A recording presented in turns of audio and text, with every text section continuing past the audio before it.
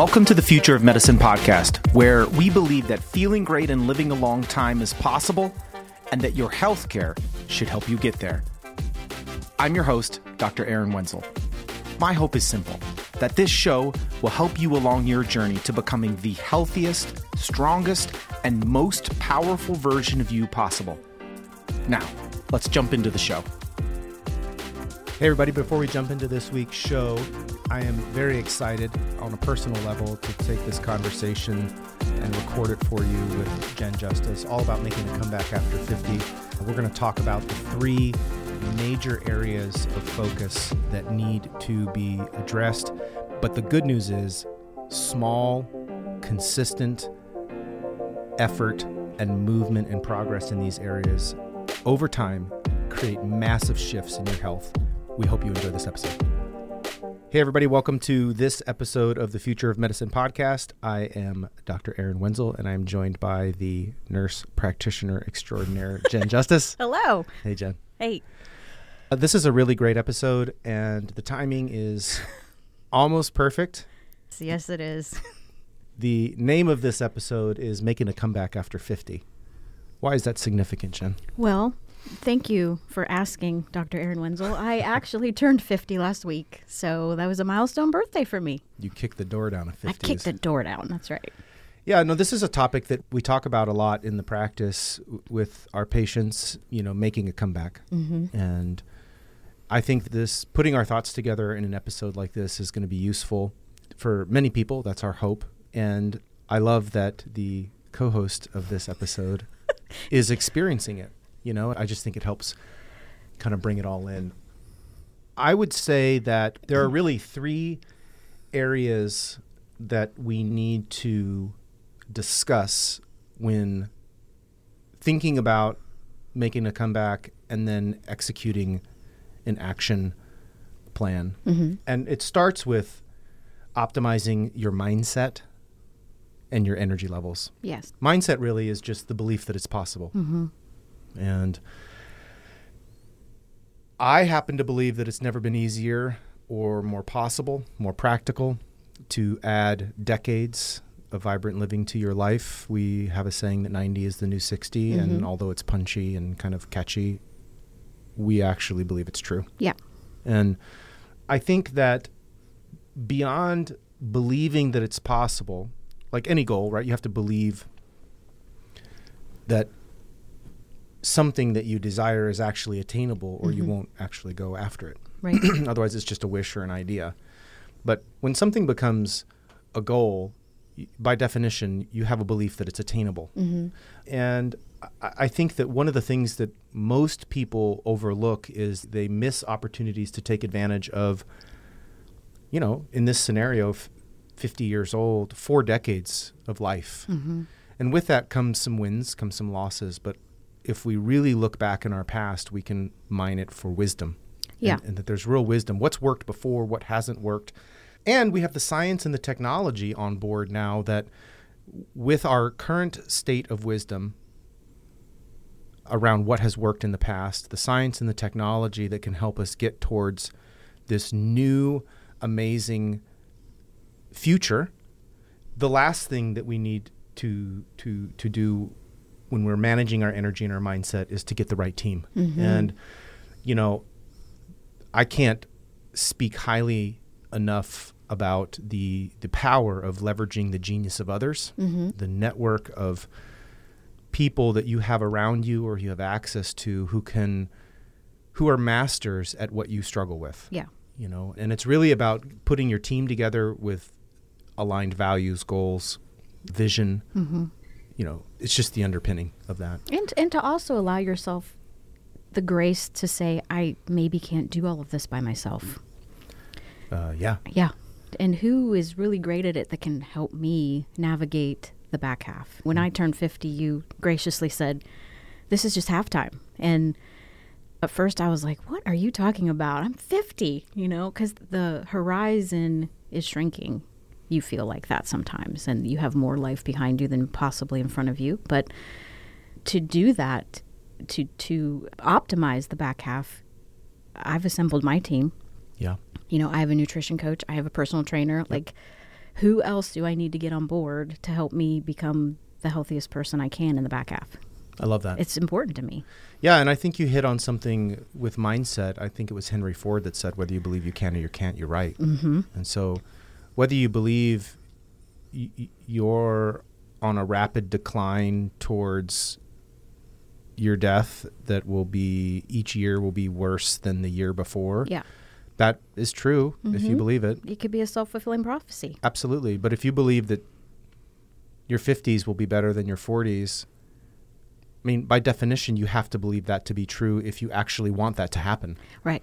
Like, otherwise we're just hoping. And hope, although it's a beautiful thing, is not a strategy. Well, is there a certain order that you think people look at that, though? Like, Well, I think there's an order that everybody approaches goals, right? You know, I think that people who are successful at setting and achieving goals get very, very clear on the goal, which is, what is it you want? What is it you want to achieve? And then you believe that it's possible. But where most people make the mistake is after step one, they go right into, okay, well, if that's what I want, then how am I going to do that? And they go right to how. yeah. And hows, especially in an age where anything you want to know is available. Like, knowledge is commoditized. Like, Yeah. you just need the internet and a good question, and Yeah. you can figure out pretty much whatever you want to know. The problem is we can't extract the wisdom out of knowledge. Knowledge has to be massaged and thought about and mined for the wisdom, the nuggets. And the last thing people do is they start to put their team together, Yeah. you know, or their how. But people who are very, very successful, once they have their goal in mind, they immediately go to the hows. I'm sorry, the The who's. who's. Yeah, they get their team. Yeah, they get their team, because the genius of the right who will tell you exactly how to achieve the goal that you have. And so I firmly believe that setting the goal, believing it's possible, is number one, and then immediately going into, who do I need on my team that will help me achieve my goal, because they will bring the hows. Yeah. And it's freeing. It's the opposite of overwhelm, right? I mean, once you have 3 or 4 options that you could take to lose weight, you immediately feel overwhelmed. Yeah. Well, what do I do then? You don't have the wisdom. Right. You don't have the insight. The right who will show you how. I love Right? that. Yeah. So It sounds like a Dr. Seuss. it doesn't it? Thing Poem, one and thing but two. yeah. Yeah. Who one and who two. So we're all about building the right team. And, you know, you and I, as we've shared so much on this podcast, we just have such an amazing life where we get to be the who's for so many people. And the full circle of that story is that we have our own who's. Right. You know, you're my who in so many ways for the practice, and I'm your who, and I have a trainer, and I have people who speak into my life who are my who's. Yeah.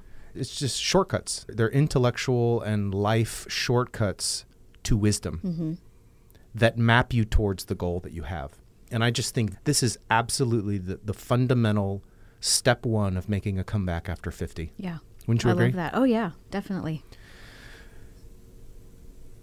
So if number one is energy and mindset optimization, talk to us about number 2, Jen. Number 2 is optimizing your neurohormonal environment. What does that mean in A little English? bit of a mouthful. But I love this topic so much because of our expertise in it, number one, and the outcome that we see with our patients and personally having optimized our neurohormonal environments. Both of us. Yeah. If we think back to a person's journey in life, by the typical or normal experiences, think back to your 20s, you're kind of on autopilot, you're optimal, your hormones are optimal, you're You feel so good you don't even know that you right. feel good, Yeah. because every day is like the day before. It's just, Yeah. You can crush a workout and you might feel a little sore the next day, but you're not debilitated to where you can't walk or those types of you things. seem to have a limitless amount of creativity, energy, resourcefulness, ambition. Yeah.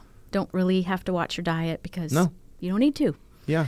And then you kind of migrate to your 30s where you're maintaining, but things are you're starting to compensate for some maybe bad choices you made in Yeah. your 20s, or Start drinking a bunch of coffee. yeah, your stress starts to set in because your career's taking off, and maybe you've gotten Life. married and you have a family and all those life things. And then you kind of migrate to your 40s where, and this is where a lot of our patients come into our lives in their late 30s and early 40s where, gosh, I'm starting to notice a decline in, whatever that may be, my vitality, my feeling well overall.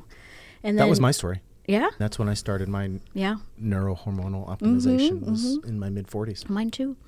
And then you get to your 50s where the opportunity for disease sets in, and maybe you're already experiencing some of that, or it's increased if you've had some pre-disease conditions in your 40s, and then a noticeable decline in your vitality. So the way that we can optimize the 50s and beyond is, number one, which you talk about all the time, is the holy grail of health, which is increase your insulin sensitivity. Yes. Right? Low carb diet, fasting, weight training, Fasted training. all of those things. Carb restricted. Not that carbs are bad. Right. Carbs are just carbs. They're not good or bad. But in an optimal hormonal environment, the holy grail is a normal blood sugar. Right. Everything a human wants to achieve metabolically will map through an optimized blood sugar. And It's the name of the game. you could get everything else right, but if you don't fix the metabolic optimization, you're going to lose. Yeah. And that goes back to getting the right team, right? Yeah. Aligning yourself with a provider or whoever that Who has that belief? believes that and can navigate that for you or with Yes. you. Yeah. Because Yeah. there's a lot of noise around nutrition, diet, So much. exercise. Infinite, actually. Yeah. I don't know of a topic that creates more confusion and more I don't overwhelm, either. where people have more opinions and more thoughts, and it's the most ridiculous thing in the world. Yeah. And the beauty of majoring in major things, as we try desperately to always be focused on things that are significant, as we have identified a normalized blood sugar as being the holy grail, it's amazing to me how quiet all the noise gets. Yeah. And this is 10, 11, 12 years now where we've been pounding this drum. And our belief on this truth is deep. It's more of a conviction at this point, and it is the centerpiece of all the things that we teach. And I would encourage anyone listening to this who has ambition to make a comeback at any age, right? Whether it's 40 or 50 or 60 or 70, you've got, once your mindset is right and your team is in place, goal number one is an optimal blood sugar environment. Yeah. Absolutely. And that's done through insulin sensitivity, which would be the opposite of diabetes, which would be insulin resistance or bad progressing insulin resistance. Right.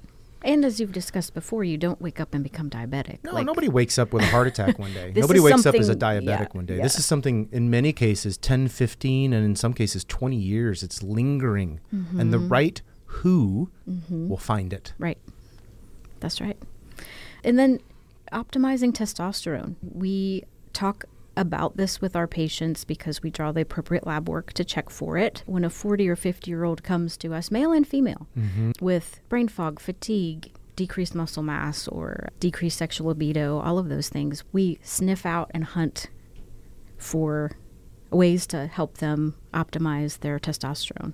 And the greatest joy for me is seeing somebody come back when their hormonal environment is optimized and feeling amazing. Completely agree. Yeah, because we're taking their levels back to where they were in their 20s. And that's where they were optimal to begin with. Right. If we already said you were on autopilot in your 20s, Yeah. and nobody really cared what your levels were there, and you were feeling really great, Why not go back there? Why not go? And this is going back to thing number one, with take advantage of your wisdom. Yeah. Right? We have experiences in our life that demonstrate, man, for the most part, I was my best self in my 20s. I made a bunch of mistakes, but I felt really great. Yeah. And now I have a lot more wisdom, but I don't have the energy. I don't feel Exactly. good. Yeah. And so it's just about marrying your hormonal environment back to the youthful vitality, marrying that with your wisdom now Yeah. of your 40s and 50s. And you've used the analogy of the fire in the belly. Yeah. You know, getting that fire back. And I've had males come and say, my wife is back. Thank you for giving me my wife back. And I've had females say, hey, my husband's never been better. You know, he's energetic and he has stamina and he's playful, all those things, like you were in your 20s. And so it's that term so great. has just come out organically through hundreds of conversations. It's just kind of a phrase that seems to encompass the experience of just it's spot on. A fire in the gut, just the want to, just the opposite of apathy, the indifference, the I really, I don't know. I'm just, you know, which is what happens to all of us. Yeah. And male and female testosterone, you had mentioned several of the benefits. One of the things that I just want to make sure to point out too is its impact on our musculoskeletal system, which then impacts the holy grail, which is insulin sensitivity. These do not exist in a vacuum. And this is something that is really confusing for a lot of people, and a lot of healthcare providers, I think, could think about this and teach it and treat it better if there was more of a appreciation of the integrated, how the interplay between these hormonal pathways. They don't exist in isolation.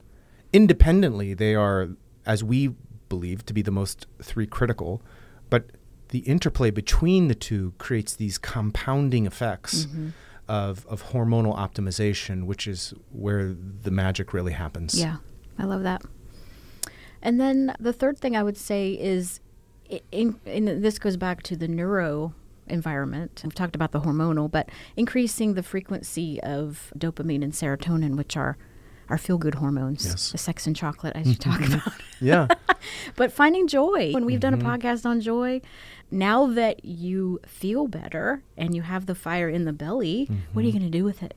Yeah. You know? Absolutely. And what lights your fire? What gives you joy on a daily basis? And then you become a self-generating engine that continues to become more sensitive to insulin. You become more passionate about the things that you love, and you find new opportunities to engage in things that make you happy. Right. And it's the opposite of the spiral, which happens where, well, I've got some insulin resistance, some diabetes, and I just don't feel well, and then I'm on meds for it, so I even feel worse, which then it's like my hormones are in the tank, my testosterone's in the tank, I don't have any creativity, or then I got brain fog, which means I could go out and go play with the kids or run through the flowers or work on a car or start painting, because I know those things bring me joy, but I don't feel good, so and you start spiraling the other way. There is some real magic, as I would call it, when looking at these three hormonal components in totality, because of the compounding, nonlinear, explosive response that you get when you focus on all three. Yeah. And as we've created content in the past, joy is probably the most underrated human emotion. And the opposite of it is regret. Yes, which is probably the worst. Yeah.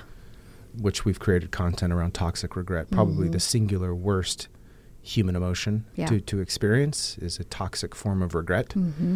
And joy is the antidote. Yeah.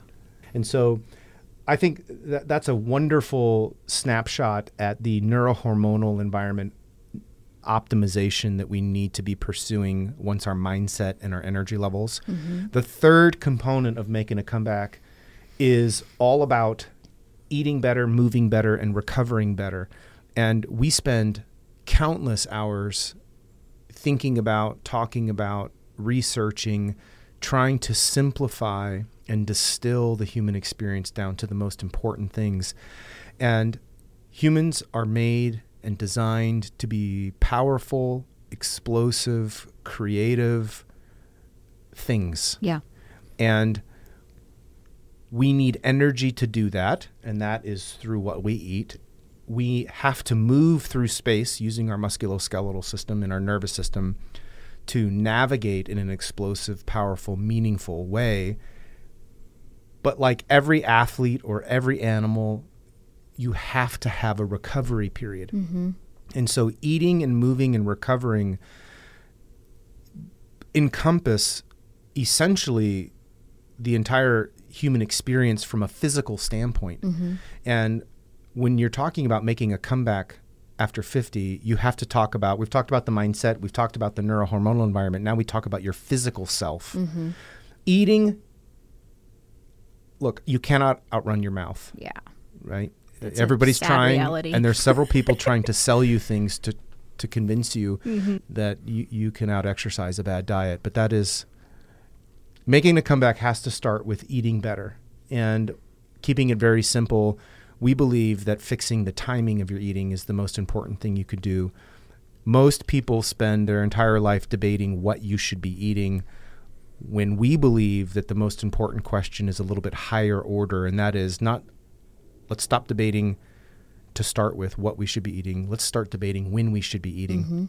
And most humans struggle with diseases of abundance. We are diseased from being overfed, and we need to shrink the amount of time in a 24-hour period of time that we're consuming energy.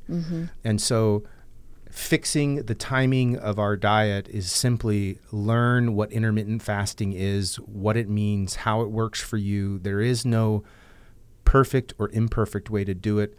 It is a journey of progress and becoming more efficient with just stop eating so often. Right. You don't need to eat 6 times a day. Unless you have boxed carbohydrates you're trying to sell. Right. then that would be a really important slogan to get people to buy into. Right. But it wasn't until 1950 when mass agriculture hit scale that humans ever even dreamed of eating more than 3 times a day, and snacking became part of our cultural norm. And we were way more active than we are now. And we were way more active, and food was actually still food. And it was minimally processed. Yeah. Prior to 1900, I mean, you were lucky to eat once a day. Yeah. For as long as humans have been documented as doing human things, you ate when it was available, which was rarely. And we are conditioned as a species to eat after long periods of being very active and not eating. You do not melt like a little snowflake if you don't have a 10 o'clock snack. That's right. Like, your body knows what to do. Yeah. And if you have any ounce of fat on you that you have ambition to get rid of because it's excess, it won't access it if you keep giving it readily available energy. And so fasting is a really great way to fix the timing of eating better. However, once you fix the timing, now comes the quality. And again, not debating protein, fats, and carbs.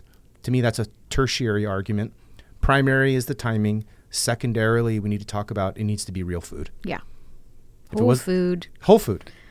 Real food. If it From the wasn't food perimeter of the 100 grocery years store. ago, it's not food. If it doesn't spoil, it's not food. If you can throw it in your pantry and 6 months later eat it and it's still delicious, that's not food. That's not food. Stick to the outer aisles. Of Yeah, the shop grocery the store. perimeter. Right, right. The only thing down the aisle that is a consumable would be probably coffee or some frozen veggies. But the aisles are a real problem. Yeah. You got to move better. And I have been on my own personal journey about learning how to move better. And I think as we think about moving better, there are really just 3 types of movement or activities that humans can partake in. There's low intensity, moderate intensity, and high intensity. And everyone gravitates towards just pick the middle. And they go moderate and they jump on a treadmill. Right. Or the equivalent of the elliptical. You know, it's not light, but it's certainly not very intense. And that's the worst form of exercise. It's better than probably doing nothing, but we are designed to be explosive or to be recovering.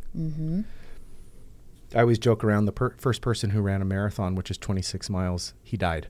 He did. Right? Hey, I have a message. Boom, dead. You know? Yeah. Like, we're not designed to run for long periods of time. And when you look at the human examples of the world's most elite athletes, just picture a marathon runner versus a 100-meter sprinter.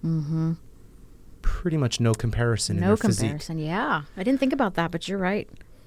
Yeah, one the male and female sprinters at the Olympics look a little more like Adam and Eve than the male and female distance runners. We're just designed to be more powerful. Yeah. But so high intensity exercise is far better than medium. But here's where everybody gets it. And I think most people can kind of intuitively get that. It's the low intensity that everybody gets wrong. Going for a walk as an alternative to a high intensity is better than medium intensity workout.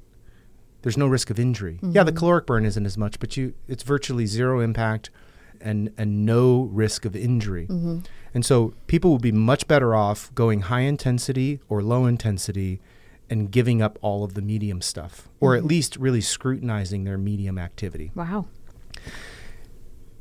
Number 2 is people make a huge mistake when they try to go from the couch to making a comeback at 50 and starting to exercise, and their biomechanics or their form is horrific. They try to lift weights with bad form, and when you load biomechanics that are off, this is where injuries happen. So I always say, fix your biomechanics, then you load. And so for many people, outside of walking and swimming and just beginning to move, probably hiring a trainer of some sort to help you learn how to correctly move your body under load is a really smart move to prevent injury. Definitely. Wouldn't you say? Oh, yeah. No, my trainer's always correcting my form.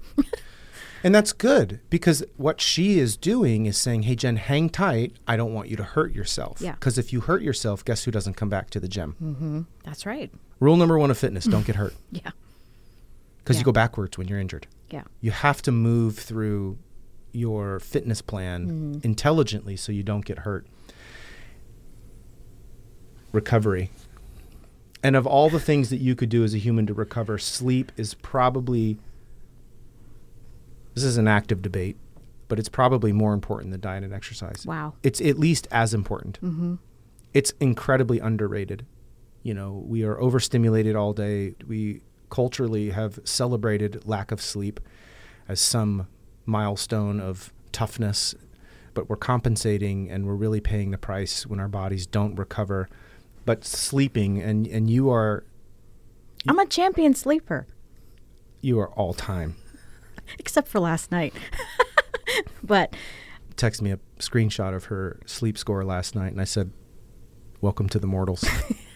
Yeah, 78, which normally I'm in the 90s. But that's a good example, which I put in the text, that my routine was off. I ate a later meal than usual. I didn't go to bed on time. And so there you go. But it's great to have data feedback on that, where you can help modify your behaviors kind of passively because you're paying attention to the data. And the last thing about recovery is, I think this is a newer concept for me, but I can't get off of it because I really like it, and that is active versus passive recovery, and that we need to be actively recovering, not doing nothing, unless you're injured. The only time passive rest or passive recovery, in other words, sitting on your couch with your feet elevated. Which, you know, I have to be honest with you, when you first introduced this, I was blown away by it because... And I have a lot of unlearning to do, a lot of things, but a day off is good. Like, you need to rest. If you're going to do the high intensity workouts, then your body, your muscles and your body needs a day to rest. And what you're saying is, no. You need a day to recovery, and you do is need, different. But you don't have to be doing nothing to be resting. So there are no days off. Is that what you're saying? No, there aren't any days where you can't. I mean, if we are going to demand that our body always show up for us, we have to put it through the proper training so that it's always ready. And we are not a weak creature. And we're mentally very tough, and mentally we're going through things as a culture that we've never had to experience before. And we're being bombarded. We haven't had time to adapt our thinking tools and the way thinking about our thinking. But physically, we've actually never been less challenged. I mean, it's kind of the inverse. Yeah. For 10,000 years, it was pretty simple intellectually to be a human. Yeah. There wasn't much going on. Don't get eaten by a bear, see berry, eat berry, sleep, have babies, learn a trade. Like, there was like 23 things that we did intellectually. Yeah. There was a few outliers that developed the wheel, but progress was very slow. Yeah. Things didn't change much between 1200 and 1600. Right. It all kind of looked the same. Yeah. But physically was incredibly demanding. Mm-hmm. And now the script has been flipped, right? Mm-hmm. Physically, it's a joke. Yeah. And we get confused because we get to the end of the day and we're just spent. Mentally, we're exhausted and we feel really, really tired, but it's mental and emotional fatigue, not physical. Right. Unless you dig ditches or build fences, or there are some manual labor jobs out there where people, I guarantee you, they probably don't have metabolic disease and they probably sleep like a champ because they go right into recovery. Yeah. They can't make their living without the physical output. I think for most professional adults, finding a way to move better is really, really important because it will prepare you to recover better. We're constantly and chronically emotionally drained, and we never fully recover emotionally or mentally, yet we're always tired, and sleep doesn't seem to do it. It's because the physical component is missing. Yeah. I've been spending a lot of time. And you've shared with me too, I just feel better when I move every day. Yeah. Even through the pandemic, we've all had our Netflix binges, but you don't feel great after that. And you're like, I crave movement every day. I need to get out. I read somewhere where a physical therapist or a trainer said they were training like an 80-year-old person, and they said, I work out so I don't rust out. And I love that because it's like, yeah, you kind of feel like the Tin Man if you don't get moving. Yeah, I mean, if you wake up and you feel just spent, not doing anything isn't going to make you feel less spent. Right. Yeah. But going for a 2-mile walk, an easy stroll, just moving, getting outside, you can piggyback some quiet time. Some joy. Some joy. Even, I always tell my young boys, it's really funny. Whenever they get really tired, they turn into major grumps. And I'm like, hold on. What's going on? Why are you being so grumpy? I'm just tired. Excuse me. Being tired is not an excuse for being grumpy. We're all tired, but you have to make a decision. Yeah. You know, I'm sorry that you're tired, and we need to do better about making sure that when you wake up, you're not tired. But that does not give you permission to be a grump. Right. And it's kind of like that. Sometimes life is going to happen, and you're going to wake up and be like, I don't want to train today. Yeah. And while people are like, Aaron, it's so easy for you. You love working. Says who? Yes, you've told me that before. And it surprises people the first time I tell them that. I don't love training. I love the way training makes me feel. Yeah. And the results I want require it. And so it's being disciplined. Yeah. To do things in the short term that I don't want so that the rest of the day I feel better. In the 48 to 72 minutes I'm training 4 to 5 days a week, I don't want to be there. Yeah. I'd rather be in comfy clothes and drinking coffee. Yeah, I know. Me too. The mental gymnastics it takes for me to get to the gym by 5:15 is huge. You know, but then the rest of the day, you're done. You won. You told me today, you texted me, won the day. I won the day. Let's go. There's something about setting the tone of winning the day, and you've got to win a bunch of days in order to make a comeback. And it starts with winning one day at a time. Yeah.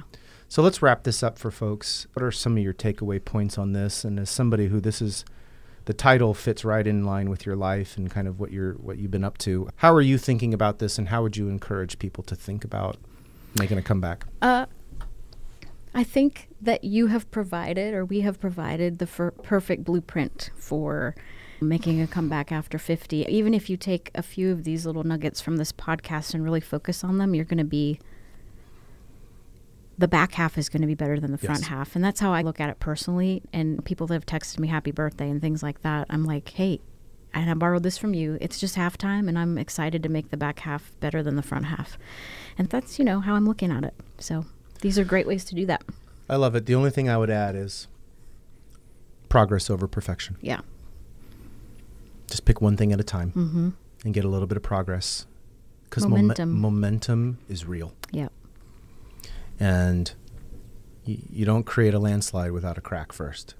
And then it's got to slide. And it's got to be, and don't be surprised when you can focus on the main things making millimeter shifts each day in one area that is a subset of the 3 areas, do not underestimate the power that has compounded over time. Yeah.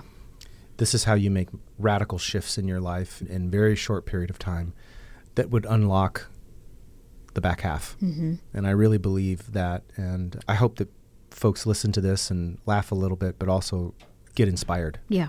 Because this is your only lap around the track. That's right. And doing nothing, we have hundreds of billions of examples of the human experience when you just kind of passively let the back half happen. Yeah. It's very predictable. Mm-hmm. I would encourage and challenge people to step out and see what small shifts done consistently over time on things that matter, what kind of amazing health, vitality, and experience on the back half of life they can unlock. Yeah. What would 20 more years of amazing, high-quality, vibrant life be worth? How could you even put a price tag on that? Right. And even if you come up short and only get 12, you still win. Mm-hmm. Like, it's such a noble endeavor. Yeah. Because it's the only life you have. That's right. So, well, I hope you enjoyed this episode. Jen, always great to chat with you in Thanks, this Doc. format. You're the best. Any famous last words? No. No. Amazing. All right, guys. We'll talk to you next time. Okay, bye. I want to thank you so much for your attention. Listen, I don't take it for granted. It means the absolute world to me. You can find out more about today's episode at brentwoodmd.com/podcast. There you'll find the show notes, all the related links to this episode, and tons of other resources. If you haven't already subscribed, please do so. And if you've already subscribed, then it would mean so much to me if you left a review. If you think we'd be a good fit to work together, or you would just simply like to know more about the concierge services that I provide my private clients, email us at membership@brentwoodmd.com. And now for the obligatory disclaimer. This podcast is for general information only and does not constitute the practice of medicine or the giving of medical advice, as no doctor-patient relationship has been formed. The content of this podcast is not intended to be a substitute for professional medical advice, diagnosis, or treatment. Users should seek the advice of their own medical professional providers.